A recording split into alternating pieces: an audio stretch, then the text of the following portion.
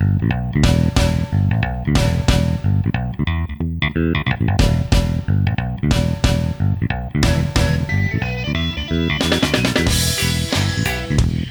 just reminded me. I'm doing a random wrestling review this week, and they asked me to review Over the Limit 2012 by WWE, and it's got the worst commentary team you could possibly imagine: Jerry Lawler, Michael Cole, and Booker T. And at one point, sorry.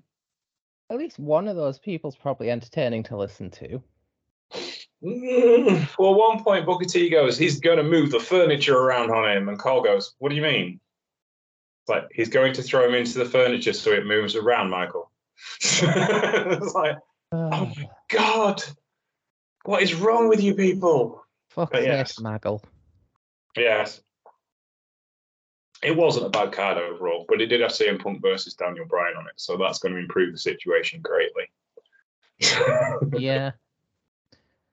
Right then, shall we have a crack? Where we started recording already. Let's get going. Hello and welcome to the Trippany Show. My name's James Trippy. This is my show, and we are back with Beginner's Guide to Japanese Wrestling, and a show from 2005, and a company we haven't looked at for historically in a while. We look at plenty of their modern stuff, and in fact, a lot of these names will be very familiar to you. We're going to look at Noah and their supercard Destiny, which came from the Tokyo Dome on the 17th of July, 2005, and features some of the biggest names in wrestling at the time, who, funnily enough, are some of the biggest names in wrestling right now. To join me on this momentous journey is Mr. John Deasdale of Steel Chair Wrestling Magazine. How are you, sir? I'm pretty good. I have vanquished the evil force of John Death Dam, who invaded last week, so... Yeah. Yeah, sorry about that. Sorry, my bad. Yeah, if those of you who follow us on Twitter will realise that I misspelled John's Twitter handle and didn't realise until I posted it. Sorry. It did crack me up, Well, there you go. At least you noticed. Some people wouldn't notice. Anyway, yeah. Well, last time we looked at Noah, me and Alex looked at Noah in their early years, looking at the first 2 years of their existence, the kind of development of Yun Akiyama turning heel, raising Kenta Kobashi up to be the ace of the company, still trying to keep him sour, then Teiyu as the backup plan should things go wrong, rising stars like Ogawa, lots of different things going on in the company. And it was a company that was... You know, when I read about it at the time, it felt like Noah was going to be a big deal. But when you look back at it and watching the crowds they were in front of and the stadiums they were filling, they weren't that big a deal in comparison to AJPW. Now, the content of the Noah shows was better than what was on the AJPW shows, don't get me wrong. But they had a lot of help in AJPW as Keiji Muta came over, brought a load of fresh blood from New Japan Pro Wrestling, mainly Satoshi Kojima, who would go on to be the ace of the company for quite a long while. And there was kind of a feel that All Japan had grown because as they had done before in the past, when they cut out the Deadwood during the first Exodus back in the early 1990s, it allowed Kobashi and Kawada and Misawa all to shine. And it kind of felt to start with like that was the thing that was happening. But then things began to creak when they didn't have enough main eventers and couldn't get the new guys over quick enough. And that's not to say that Noah were static during that time. They started to grow. They started to grow like a runaway train, all to the point that from their birth in 1999 to 2005, they were able to sell out the Tokyo Dome, which is kind of the zenith for all wrestling promotions. If you can do it once, then you are amazing. If you can do it on a regular basis, that's what you want to aim for. And only one company has sold out the New Japan Tokyo Dome, the Tokyo Dome, and that is New Japan Pro Wrestling on a regular basis. New Japan in the mid-90s would sell it out 3 or 4 times a year. Whereas, obviously, as we all know now, they're lucky to get it 3/4 full for Wrestle Kingdom. Though those numbers are improving year on year, and will no doubt improve next year when COVID restrictions have probably been lifted almost completely. But this card was an intriguing mix of young stars on the rise from different organizations, as well as from Noah. and established stars having dream matches. In fact, the last 3 matches could clearly be called absolute dream matches. When you saw this card, John, what did you think of it, and what did you think of its place in history? I mean, it was like looking at a who's who of like current Noah talent, past Noah talent, legends. Just looking at, I was sort of like, holy shit, that's a lot of big names on one card. And obviously, knowing where certain people are now, it's intriguing to look at younger versions of themselves kicking ass. For sure. In fact, the opening match kind of is the epitome of that. Masahashi Yagi Suwa and Takashi Sugiura defeated Kazuchika Nakajima, a man who looms large over pro wrestling Noah. Mitsumoto Momota and Tayashi Kikuchi, 9 minutes and 32 seconds. Kikuchi was an All Japan stalwart for years and years. He was around in the latter days of Dynamite Kid. In fact, arguably, he was a bit of a Dynamite Kid clone. He was Dynamite was one of his heroes when he was younger. Kind of grew into a heavyweight role, and Takeshi Sugiura is still one of the main guys in Noah Pro Wrestling today. And this was really the thing that stood out for me, is the fact that Nakajima looks like a star, and they are clearly trying to build him as a star. He must have been around about 18 or 19 at this point, but he already has everything going for him. In fact, he was 17 years old at this point. He's 34 now. He's an 18-year pro. He was only 1 or 2 years in the business. He was 2 years into the business at this particular point, but he already has all the makings of someone who's going to be very, very special. What's your thoughts on this opening match, John? Yeah, this was explosive as hell. I mean, if you wanted to kick a show off with a bang, you put one of the best wrestlers in the world at the moment, who was a 17-year-old dynamo then. You've got Takashi Sugiura, one of the biggest bruisers in the match, who looked terrifying throughout this one. And just, yeah, you had a bunch of people beating the shit out of each other. It was classic Noah. It was Kings Road style. Nakajima was not a Noah Dojo guy. He was trained by Kensuke Sasaki, as he is his adopted son. And it shows. In fact, the one thing that really annoyed me more than anything about the Noah show at New Year's on Boxing Day was the fact that Nakajima put away Kenoh with a Northern Lights bomb. A Northern Lights bomb, the signature maneuver of his adopted parents, Akira Hokuto and Kensuke Sasaki. And the Noah commentary team went, it's an Emerald Explosion. No. Do you not see the significant? No. Do you know nothing? But yes. Do you see? It's do you not see the dragon? Do you see? Mm-hmm. It's what comes to my mind whenever someone says that. They did not see, nor did they see the point. Anyway, but yeah, perfectly good kind of opening match you would expect on a big card with some young stars trying to make their name and some big names moving things forward. Speaking of big names all round, Mohamed Yone and Takeshi Murashima defeated Go Shiozaki and Taemin Honda. Now, Murashima was already the rising star of Noah.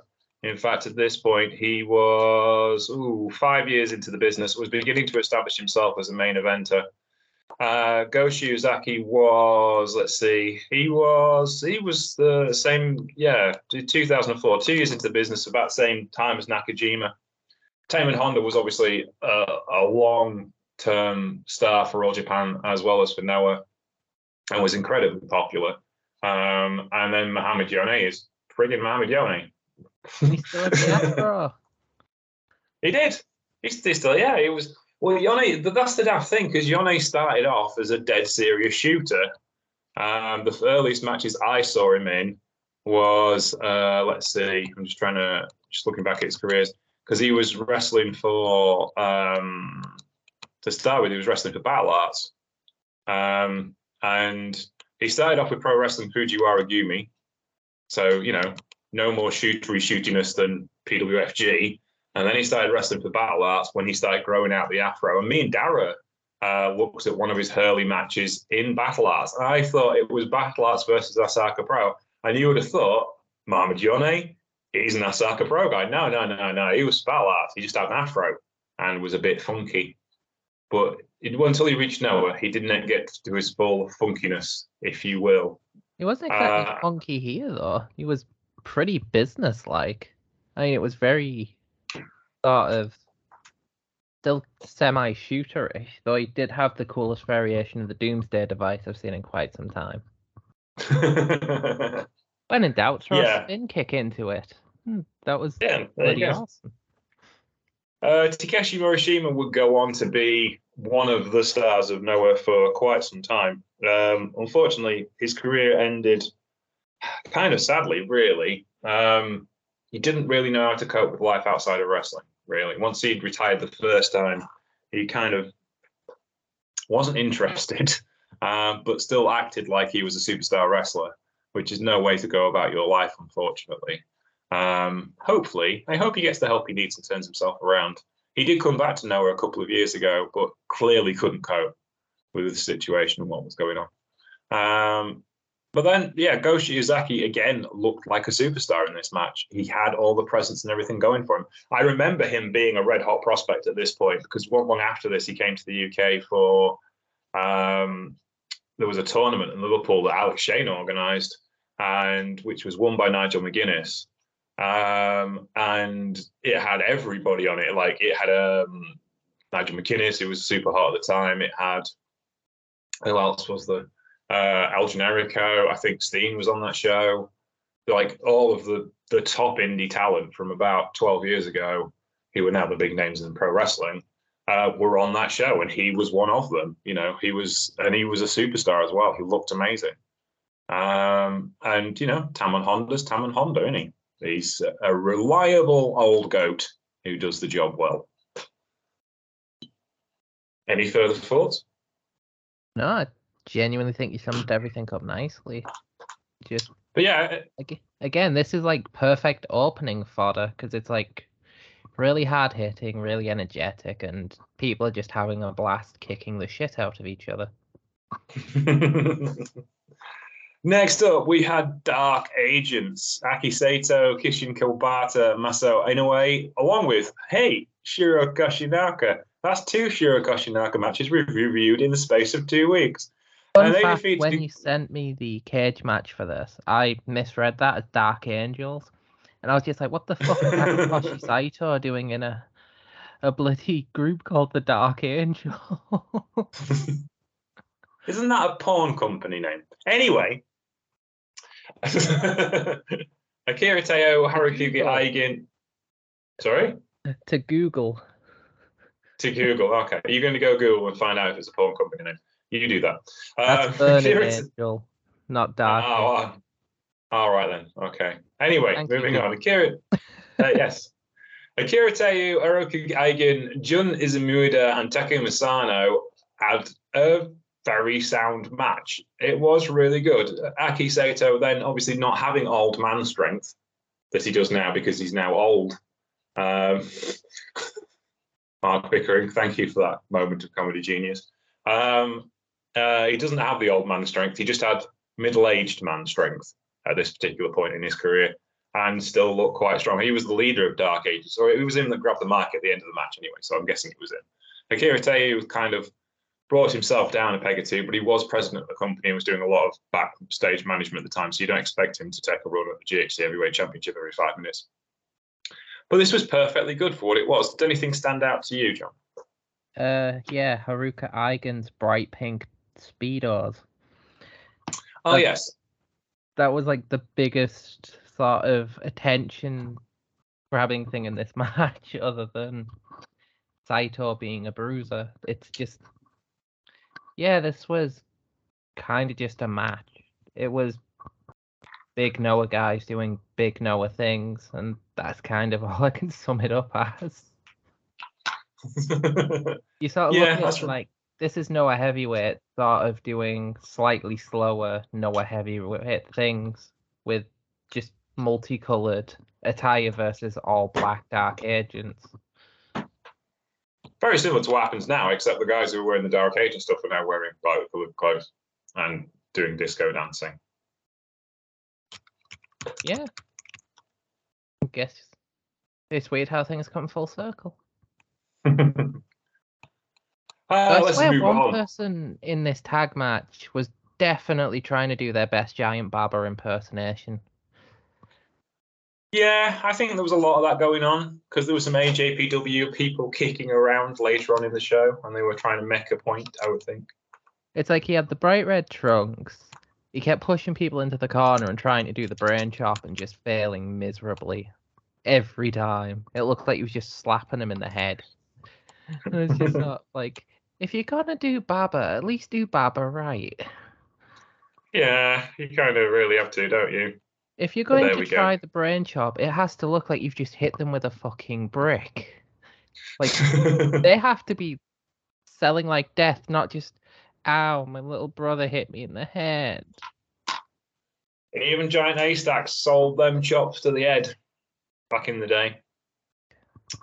There was in Dynamite Kids book. There's a story about Giant Haystacks got booked for All Japan, and he gets there, and he said, "What do I do?" He said, "Hit him hard." I said, "What do you mean? It's Japan. Get on with it." I was like, "Oh, all right then." So he knocks 7 bells of shit out of this poor young boy.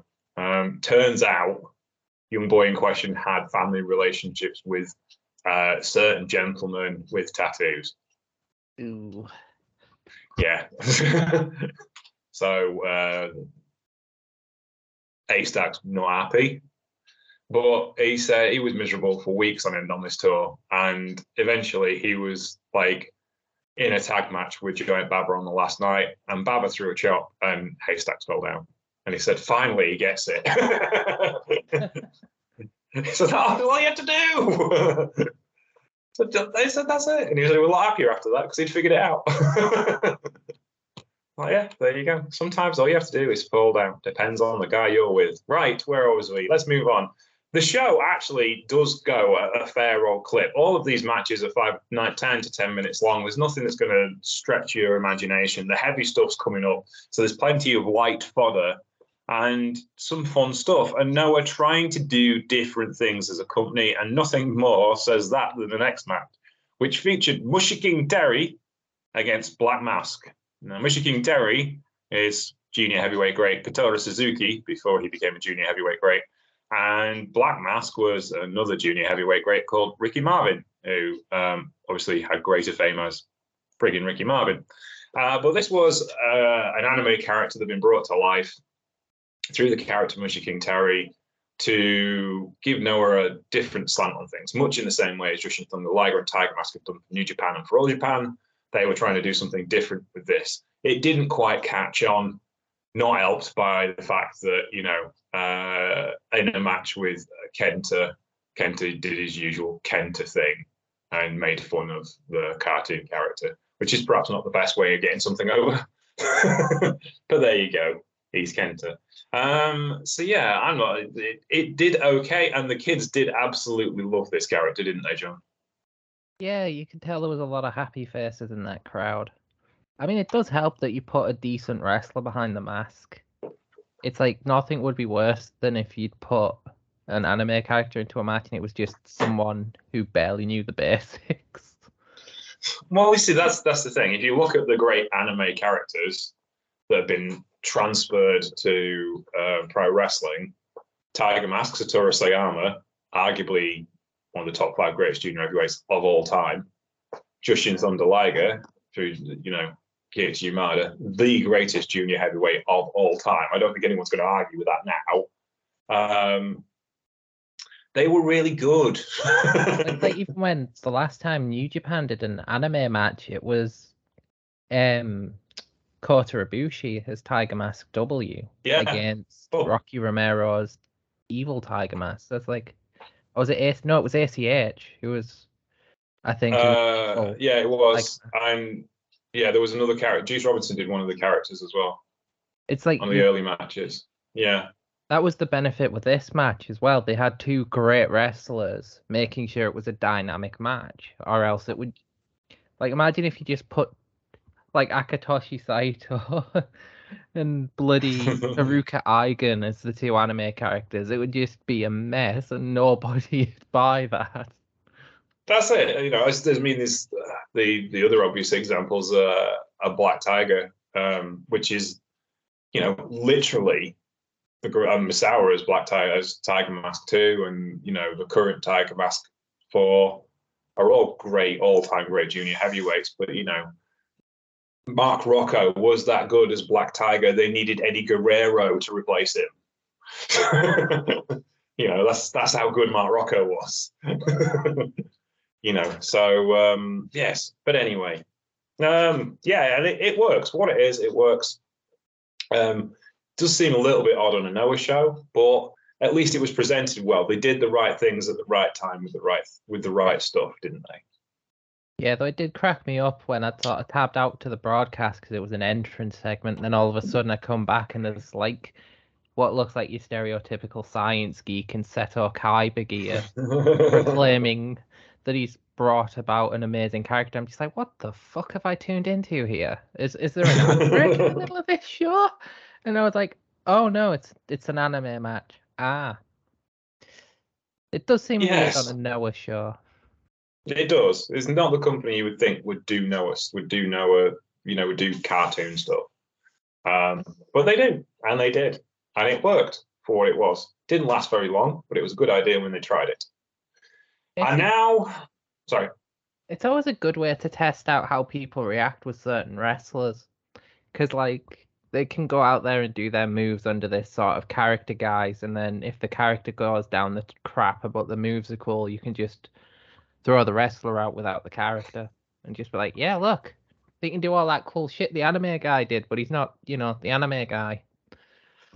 You are literally booking Dallas in the 1980s. Like the wrestlers made up their pay by going out again in a mask and a different set of tights. Including Mick Foley. Mick Foley's been doing that for a long time now. Let's not you would think so, but that's one thing. But he was supposed to be somebody different entirely. So he would be like a main event tag team attraction with Gary Young, and then just do job matches to get paid more. Under a mask. It works. Well, it's like, yeah, but I have long hair which is tucked up under the mask. I wrestle exactly the same way, and I have no ass. And everyone else on the roster has an ass, as he put it. So, you know, I don't think it worked as well the way it was supposed to. Yeah, it's protecting the business was like, back in Dallas in the 80s, the tag team titles would change hands 4 times in a week with exactly the same match. But there you go. Where was we? Yes. Oh, yeah. The heavy stuff is about to start now, by the way. We are going to be reviewing some thick, historically important professional wrestling matches, which have actually major effects on the way professional wrestling works today. We are going to be opening the forbidden door, if you will, or kicking it through in one case. So let's start, shall we? Kenta. That Kenta defeated Yoshinobu Kanemaru. That Yoshinobu Kanemaru in 20 minutes and 31 seconds of an ungodly professional wrestling match. This was the 2 biggest stars in the division trying to make their way in a card full of stars from another universe, and they just about stole the show. This was just professional wrestling of the highest order.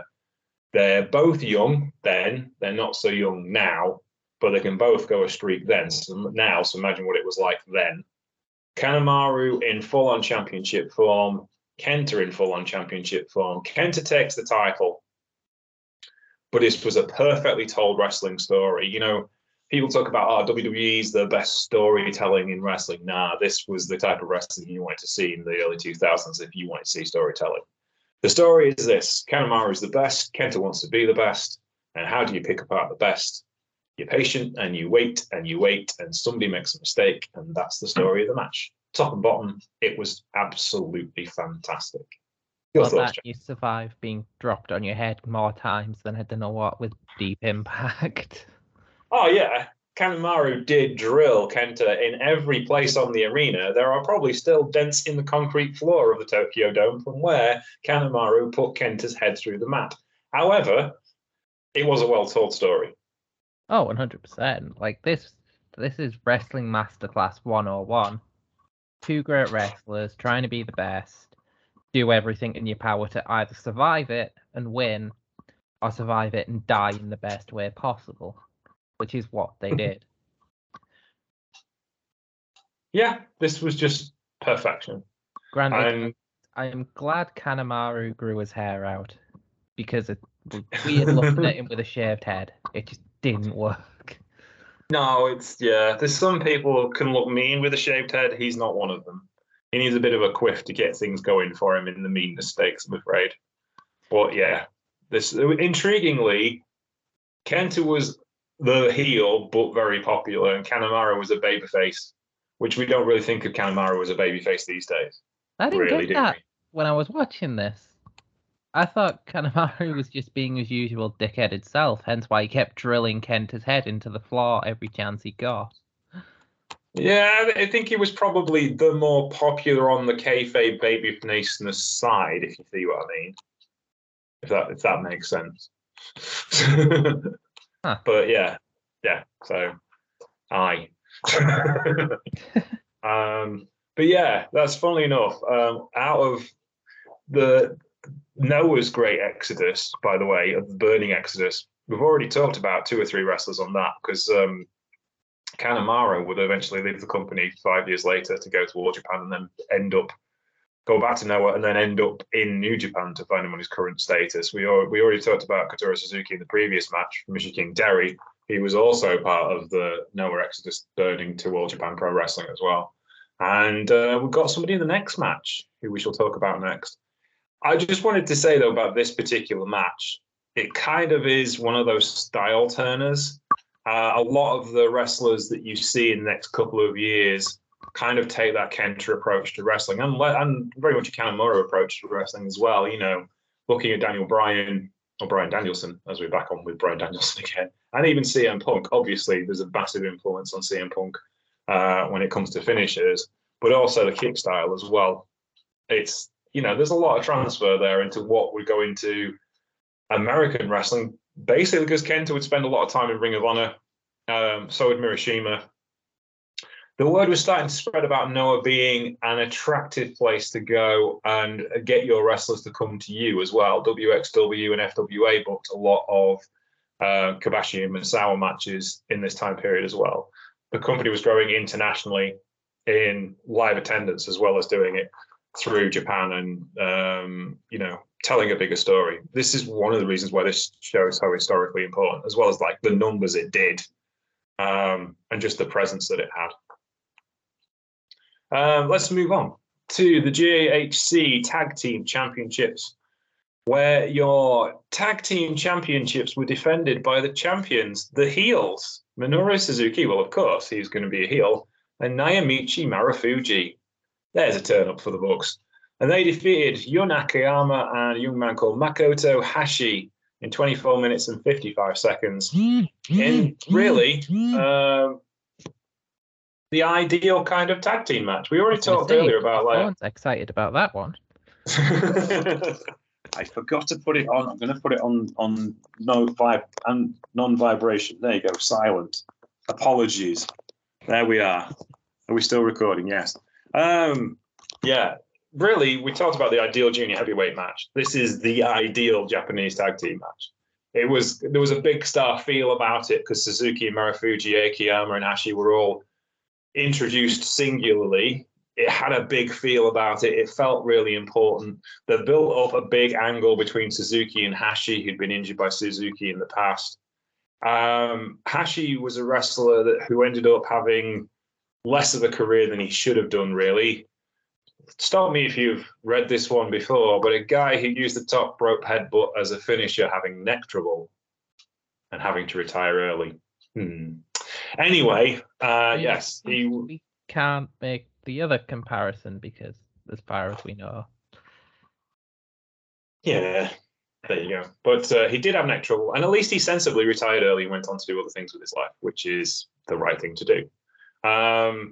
But Akiyama is one of the greatest tag team. Well, I'd argue he's the greatest tag team wrestler of all time, along with Arn Anderson. They're just two singular tag team wrestlers who understand how tag team wrestling is supposed to be done and do it well. Akiyama and Anderson are your guys. They are the best. And Hashi was just didn't really need to do an awful lot as the junior member of this matchup. The other three would take him all the way to perfection, and that's what they did. Suzuki and Marufuji are just absolutely excellent, and you wouldn't think it would work, this junior heavyweight, beefed up junior heavyweight aerialist and the Stone Cold Shooter, but by God, they're good together, aren't they, John? I mean, if you think about it, both of them can kill people with their chosen style. Like, Marufuji is one of the deadliest kickers on the bloody planet. Oh, he's got the stiffest chops as well. Like, he will end you physically, and Suzuki will just choke you out and laugh. Then probably drop you on the head with a pile driver whilst you're still unconscious because your existence means nothing to him. What did you think of the match itself, though? Oh, this was my favourite match on the card. Like, I was hooked on this. Like, I was completely hooked on this. Like, I have all the respect in the world for Yun Akiyama. I've loved his DDT work. I've loved watching, like, old Noah matches of his. And this is just a prime example of, again, him commanding a match and making it alongside Suzuki and making it completely work from start to finish. And obviously Hashi and Marufuji are no slouches either. They've all got their roles to play, and it all just sort of works. It just works. I like the bits as well where it's like Hashi's clearly not in his corner and tags in, and the referee says, "No, you can't tag in now. Go back," because they did everything properly. You know, like modern New Japan tag wrestling, the referee's kind of there to count three, and he lets things fly. But back then, they actually enforced the rules, and there is a lot to be said for the old adage: if you don't have rules, how are you supposed to break them? I kind of like, this is just one of those things that were just like perfectly paced, really well done, and just sorted. And I liked it a lot. It was really, really cool. And, you know, Suzuki was absolutely at his peak. Marufuji was just getting to his peak. Akiyama was on song, back as a babyface again after the title run. And yeah, no, just absolutely everything about this match sings. It is beautiful. You know, the cage match guys weighted the junior heavyweight match better than this one, and I would not disagree, because I think the junior heavyweight match was probably one of those style and genre defining matches, whereas the tag team championship match wasn't. It was just exceptionally high quality. So I think that's one of the reasons why it got more, I would think. But yes, it is a question. Oh, no, I'm going to come back to that in the main event, because not the main event, the semi-final. But let's just move on. This is for the next match was for the GHC Heavyweight Championship. Yes, this is the fourth match from the end, and the GHC Heavyweight Championship is only the fourth match from the end. That's how big the other three matches were on this particular card.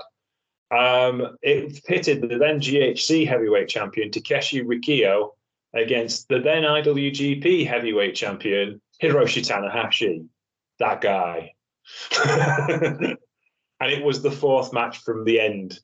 You know, this beggars belief, but that's how big the other three matches are going to be, because it involved some big names and perhaps the biggest clash available in professional wrestling at the time. Takeshi Rikio was the guy that unseated Kenta Kobashi after his epic 2-year Global Honor Crown reign. That was really the crowning achievement of Noah creatively. And they did it the right way. They tried to bring on a younger star. Rikio was very popular and he was over with the fans, but again, had to retire early and probably doesn't get as much props from the fans and the historians, because it was a bit of a shooting star career rather than the long haul that, say, Kawada had. So he also was kind of restrictive in style. I want to say he was terrible. He was good at what he did, but what he did doesn't necessarily gel with what Hiroshi Tanahashi does. And I'm not being funny. Tanahashi is a large gentleman, but he looked a bit dropped off next to Riki-Yo. Yeah, Riki-Yo is like fighting a bull. Yes. He's just big. Dude's huge. He's well muscled, put together, as Jim Ross would say. And Tanahashi just kind of like tried to maul him around for 17 minutes. You know Tanahashi isn't going to win. He's in Noah's backyard. He's also massively unpopular because he's in Noah's backyard and he is the living embodiment of strong style, so it ain't going to go well for him. Let's put it that way. And to his credit, he hadn't got to the full-on, best be a heel point of his career, and he tried to soldier on as a babyface. And he put in a game performance, but he wasn't winning. And it was kind of written on his face. And that's one thing about Tanahashi: when he is losing big, then you know you can tell, especially at this particular point in his career when he hadn't learned to hide it so well. But yeah, this was good. I just kind of knew it when I saw Tanahashi come out, and then I looked at his opponent and I was like, this looks like Tanahashi's going to get run over by a car. Yeah. See, that's the thing. And because it was like, this is the booking you were talking about last week when we were talking about Forbidden Door. This did make New Japan look bad. But sometimes that just can't be helped. It's like you step into someone's back garden with the polar opposite style and you're just undersized, which is something I never thought I'd say about Tanahashi. But just go and watch this match and tell me otherwise. And it can happen. Like, who cares? You walked into the backyard and you lost. Chances are they could have done the same thing in the opposite situation and lost, and it would just people would get on with it. I think it's sorry to interrupt, but I think it's less of an issue with this because it's one match. You couldn't do a whole card like this. It wouldn't work. Someone would have a fit. No, but politically speaking. The thing I was always getting at was like you could do big matches and still have it be an even keel of wins to losses. So that nobody looks terrible. It's just like this fit because it would be like watching Ogawa go against Ishii. If you wanted to put a comparison into how Riki-Yo looked compared to Tanahashi, it would be like Ogawa now, not Ogawa then. It's still just sort of like, how did you expect it was going to go? Yeah, one of them do's really. But it was, that's as I say, it wasn't bad. It wasn't terrible. But no, it's Tanahashi. He always pulls it out. And considering this was my first real instance of seeing Riki-Yo at his peak, he looked brilliant at what he was doing. Yeah. I mean, he was limited in what he could do because he wasn't particularly long in the business. How long had he been in the business at this point? 2005. He'll have been wrestling for 5 years. And he only had another 5 years left before he retired. And he was trained by Masaru Rankibashi. So he had a pretty good training career, really, didn't he? So yeah, so that was that, really. And it was fine. Did what it said on the tin. It was, which is sounds really harsh for an IWGP champion challenging for the GHC Heavyweight Championship. But it is what it is. You've got to realise that it came after 2 back-to-back mammoth matches. Yeah, absolutely.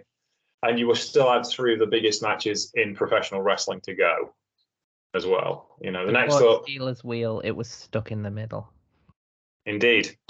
Genichiro Tenryu, the living legend of Kings Road, was going to wrestle Yoshinari Ogawa. Now, today we think of Yoshinari Ogawa as junior heavyweight ace, which he is, but he has slimmed down since the mid-2000s, where he basically developed a turn of size and became this very over heavyweight, despite really being in a junior heavyweight sized body.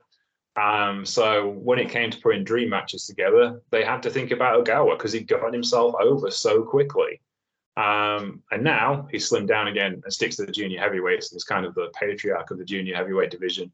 and is very, very popular still. Obviously, leader of Stinger and your current GHC junior heavyweight champion, who was taking an exception to Jushin Thunder Liger the other day because of Liger having a crack at the junior heavyweights in Noah, saying that they weren't very good. Liger's been saying that for many years and has had his ass handed to him on quite a few occasions for saying it. I don't think he's going to come out of retirement, though. But Tenryu and Ogawa was a bit of a dream match at this particular time, and certainly the fans were excited. It only went for 10 minutes and 27 seconds, and Ogawa got a bit of an ass whooping in this particular match. But it didn't do him any harm because he stood up to the legend and he made the legend stand back a step or two. And that was all he needed to do to make his career go further. What's your thoughts on this one, John? Yeah, as you said, as dream matches go, seeing like peak babyface run Ogawa getting the shit hand beaten out of him by Genichiro Tenryu, there's nothing to complain at there. You know what you're going to see, and you get to see it. Yeah, absolutely. It was perfectly fine. It wasn't like, Tenryu was, 5 years before, he'd have the absolute blinder with Keiji Muto for the Triple Crown. And that was probably his last truly great performance. So he was on the slide, let's be honest, at this particular point. And he wasn't the star he had been in the 90s for sure. He'd basically gone and saved New Japan for a while in the late 90s when they got stuck. And then he'd gone on to All Japan and saved All Japan again. And now he was trying his hand in Noah, but he didn't have too many matches in Noah. He still had his own company. Genitura Project was still, finding people like Tomohiro Ishii, for example.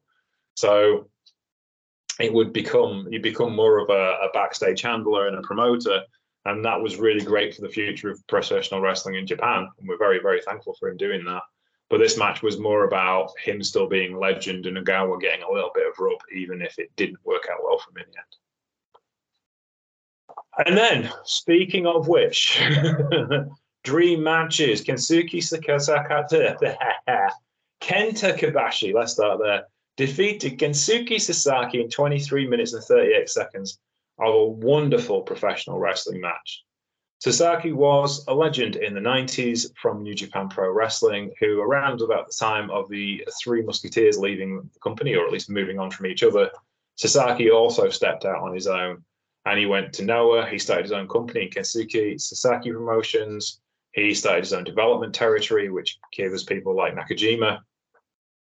And went on to be an individual star that worked for many different companies, but kind of settled in Noah and ended up with a Global Honor Crown run. And this was a match that really cemented his legacy within the company. Kobashi was Kenta Kobashi. He was the hottest wrestler in the world. He'd just come off the GHC championship run, which was arguably the best championship run anyone ever had. And he was pulling 5-star matches out with broomsticks. And there was nothing he could do wrong in this particular time period. He was starting to show some signs of wear. It took him a good 2 or 3 minutes to get going into this particular match, but when he got going, by God, did he get going. And this was just thunderous professional wrestling. It kind of summed up everything that was right about Noah in their style. A Kings Road wrestler needed to be tough, and a Kings Road wrestler needed to tell a story. And Sasaki wasn't a Kings Road wrestler, but he adapted his strong style background in a way very much reminiscent of his wife, Akira Hokuto, when she went to Gaia and redeveloped her style in a much more straight ahead way. And this was just sublime, just perfect wrestling from perfect wrestlers. Just, that was what Kobashi was known as by the fans, because he could go with a junior heavyweight or he could handle a monster like Stan Hansen, and they would be outstanding matches no matter what he did. And he was still pulling outstanding matches out, 17 years into his career of this particular standard. And Sasaki was no slouch. It takes two to be this good. And this was just perfection. Really, really great wrestling. What's your thoughts on this one, John? I don't know if I can add anything after that. It perfectly summed it up. Like, this match kicked every type of ass imaginable. It was so damn good because of the people in it. Like, Kenta Kobashi is probably going to go down as the greatest wrestler ever with a lot of people because of everything he was able to do. And yet here, he's, as you said, he's starting to break down a bit, but you'd never guess it. He's still there chopping the shit out of people, flipping with people. He's doing everything he can to make Sasaki look like the $1 million opponent that he's been billed as. And as I said, Sasaki doesn't particularly need help with that, but both pieces just play their parts perfectly, and it's a great match, and you can't look away from it. No, you absolutely can't. It just is compelling. You have to watch this match. There's just everything draws your eye to it. Just from the way Kobashi walks to the ring. You know, someone argued to me that it was Walter from Pro Wrestling Illustrated that Hiroshi Tanahashi was the perfect babyface. And like the best babyface wrestler ever. And I'm like, nah, Kobashi's the best babyface wrestler ever. Never turned heel. Always a pure white meat babyface wherever he went. And he was just outstanding at whatever he did and was pure babyface. I thought it would be impossible to hate Kenta Kobashi. Yeah. He liked my tweet this week. Dude, Kenta Kobashi. Kenta Kobashi did, yes. Because it's Fortune K coming up. He annually puts the show together. He books his own show. And he calls it Fortune K. I think it's Fortune K8. Every year he does his own show. And obviously he hadn't won for a couple of years. And one Minoru Suzuki posted a video this week to say he'd be at Fortune K. And he did it brilliantly because he was just like, it just looks like a regular, like a reel or a TikTok. It's just going around Tokyo Harbor. And then the camera turns around and it's Minoru Suzuki. And I quote tweeted it and said, wait till the end, wait for it. And Kenta Kobashi liked my tweet. I thought that was cool. But yes, there you go. So he's a very nice man. And you can't say anything wrong about him. He's also great on commentary when he appears.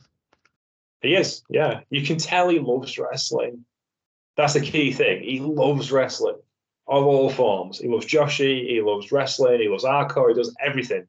You know, he just loves wrestling. You know, he was great friends with Hayabusa. He was great friends with Jun Kasai and all the deathmatch guys. He just likes wrestling. You know, when he books his shit. Did you see the fallout from Takataichi Mania? No, I did not. What happened there, sir? It was Kasai and shit. It was Kasai. It was a tag match. I know I saw pictures of. Yeah. It was Kasai and a partner I can't remember because my brain's gone to sleep. Versus Desperado and Doki. It was like proper hardcore tag match. And Kasai, I know that Doki Desperado ended up bleeding a lot. But there's the massive gif going around of like the reverse Tiger Driver off the top on Doki through a chair platform. Just sheer carnage. Kasai killed him. And at the end of that, Kasai basically pointed a rose at Desperado and was like, if you I want to fight you, no more ducking around. It's been however many years. If you accept this rose, I'll take it as a yes. And of course, Desperado accepted the rose. So at some point, we'll get Kasai Desperado too. I was wondering if that jaw-dropping performance. I'm guessing that's one of the reasons why he dropped the IWGP Junior Heavyweight Championship, so he could go wrap up some business. Maybe. I'm just wondering where that would be, because like Kasai's home turf is like Freedom's. I don't know. It doesn't necessarily have to be a death match. It's probably Takataichi Mania, I would think. So, because that's where all that stuff's gone down, hasn't it? And it's a netherworld. It's a netherworld that only Taichi and Taka know what's going on. All I know is if there's a second. To be fair, it probably will be another hardcore match, just based on how the first one went. Because it was, despite Desperado's unfortunate injury, it was still an incredible hardcore bout.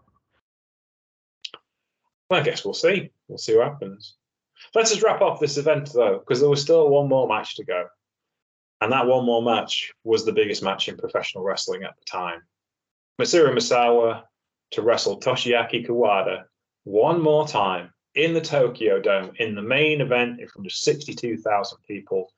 The two lifelong rivals and former tag team partners who had finished runners-up in the World Tag League in 1992, Strongest Determination World Tag League, I should give it its proper name. That myself and Alex Edwards covered right at the very beginning of the Beginner's Guide to Japanese Wrestling. Some 13 years later, they meet again after Misawa had led the exodus out of All Japan and left Kawada to look after the company that founded their careers. There was words to be said, there was bad blood, there was politics, and there was the opportunity to make a lot of money. And that usually is the biggest determining factor in professional wrestling, still to this day. So they buried their differences, they sorted out the match, and they booked it for the Tokyo Dome. Why wouldn't you? Arguably the two greatest workers of Japanese history, the guys that had the most monumental matches, the guys who defined what Japanese professional wrestling is about for the last 15 years. They go out and have one more match. Now, I'm not saying it was as good as their All Japan matches in the 90s that essentially laid out what King's Road would be. I don't think it was, but it was a different kind of match because both guys were different kinds of wrestlers at this point in their careers.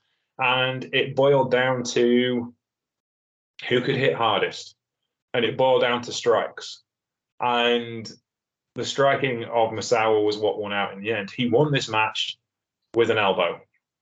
The simplest, purest form of professional wrestling maneuvers. He hit him in the face as hard as he could. And that's what won him the match. 50 elbows before.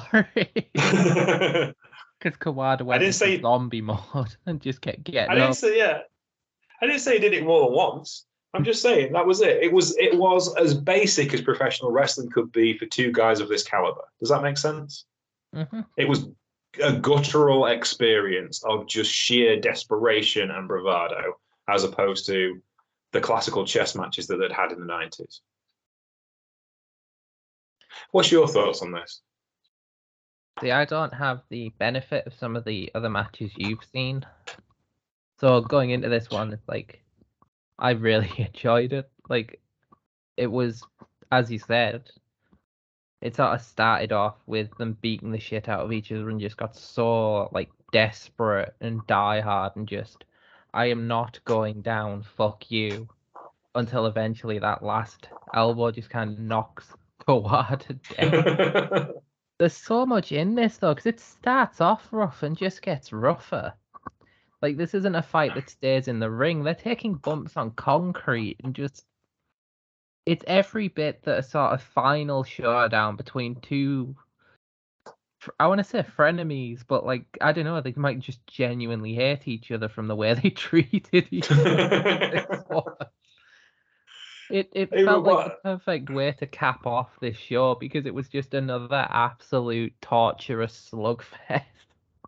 It was a grind to watch. It's very, very, very, very good. I don't think it's as good as their night stuff. I can't remember. IVP Video used to do a box set of Kawada versus Misawa matches.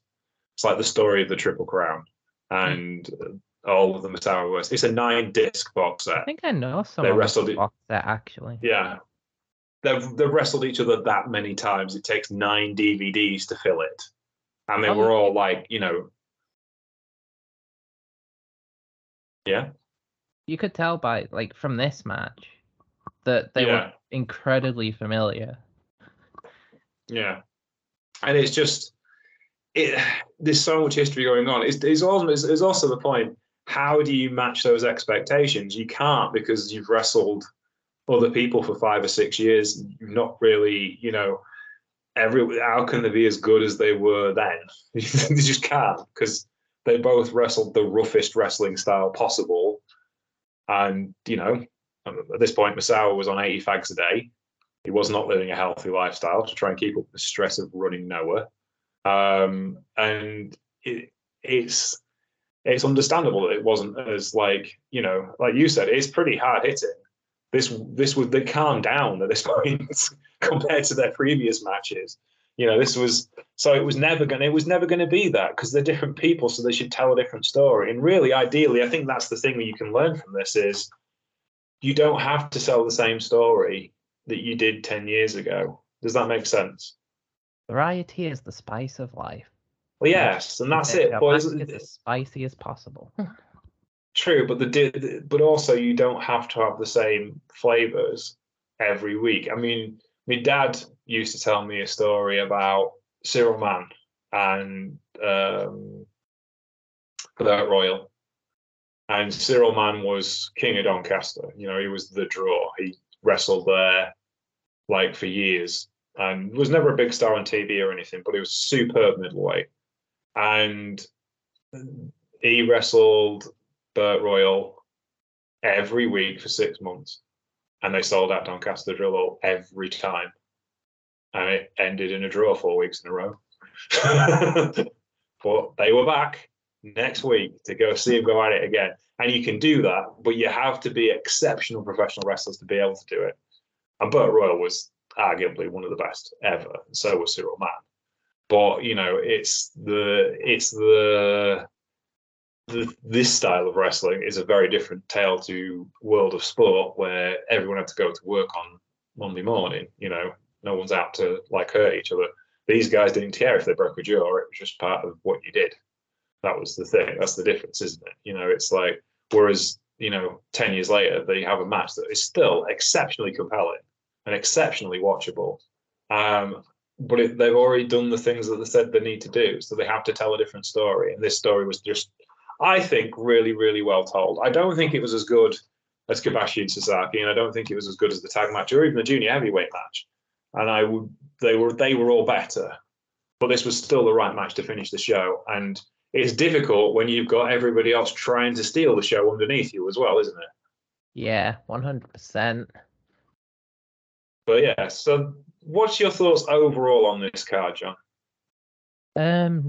Well, it was fucking sick. Like you said, oh, we're gonna watch some old Noah, and I was like, oh, cool. It's always nice to get into like classic. I didn't expect you to pick a bloody super card like this. Just the name value alone should be enough to entice a lot of people. But the match quality, holy shit, the bloody match quality. It's so damn good. The thing is, a lot of these shows, well, this one was shown, was owned by Nippon TV and Gaora Plus. And a lot of the shows of this particular time period were either owned by Nippon TV or Gaora Plus. And as a result of that, they've been taken down off YouTube because a single entity can sue. Because Gaora TV had money in Noah, and Nippon TV had money in All Japan Pro Wrestling. Oh, no, it was the other way around. Sorry, I do apologize. Nippon TV had money in AJPW, and then they sold their stock to put money into Noah. And then Gaora TV put money into AJPW. And they were the two companies that carried the TV shows for them. So because they're still around, both of those channels are still around and can still sue you. And to be fair to AJPW, the old Nippon TV shows are being rebroadcast on YouTube, which is nice. You can go find them now. We should have a look at some of them. There'll be some more about, I'm sure. But yeah, no, I think this was an excellent show, and I think it was an excellent kind of showcase as well. You also have to bear in mind, this is July 2005. And at this point, New Japan's not drawing squat as far as money is concerned. AJPW is doing all right. Noah's doing all right. AJPW, the women's promotion, is about to go out of business. Gaia is about to go out of business. Joshi is essentially just not drawing money at all. You're at the start of a massive recession, and they put 62,000 people in the Tokyo Dome. That's a remarkable thing to do. Absolutely remarkable. And they were the biggest company in wrestling at the time. Easily. You know, New Japan, I don't know what was the January the 4th? New Japan 2005 Tokyo Dome. I'm not sure what card that was. But January 4th Tokyo Dome show in 2005 was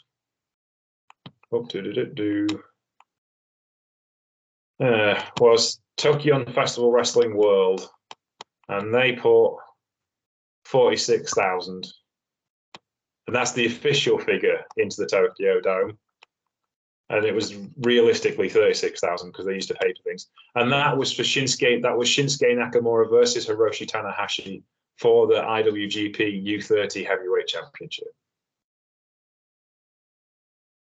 So there you go. Hiroshi Tanahashi and Shinsuke Nakamura couldn't sell out the Tokyo Dome in 2005. But, you know, Misawa and Kobashi certainly could. And they did. So there we go. And that's covered another episode of The Beginner's Guide to Professional Wrestling in Japan. Thank you very much for listening to the show. I'd like to thank my guest, Mr. John Dinsdale. Thank you very much, sir. It's always a pleasure, especially when you've got me watching good stuff. Where can we find you on the internet, sir?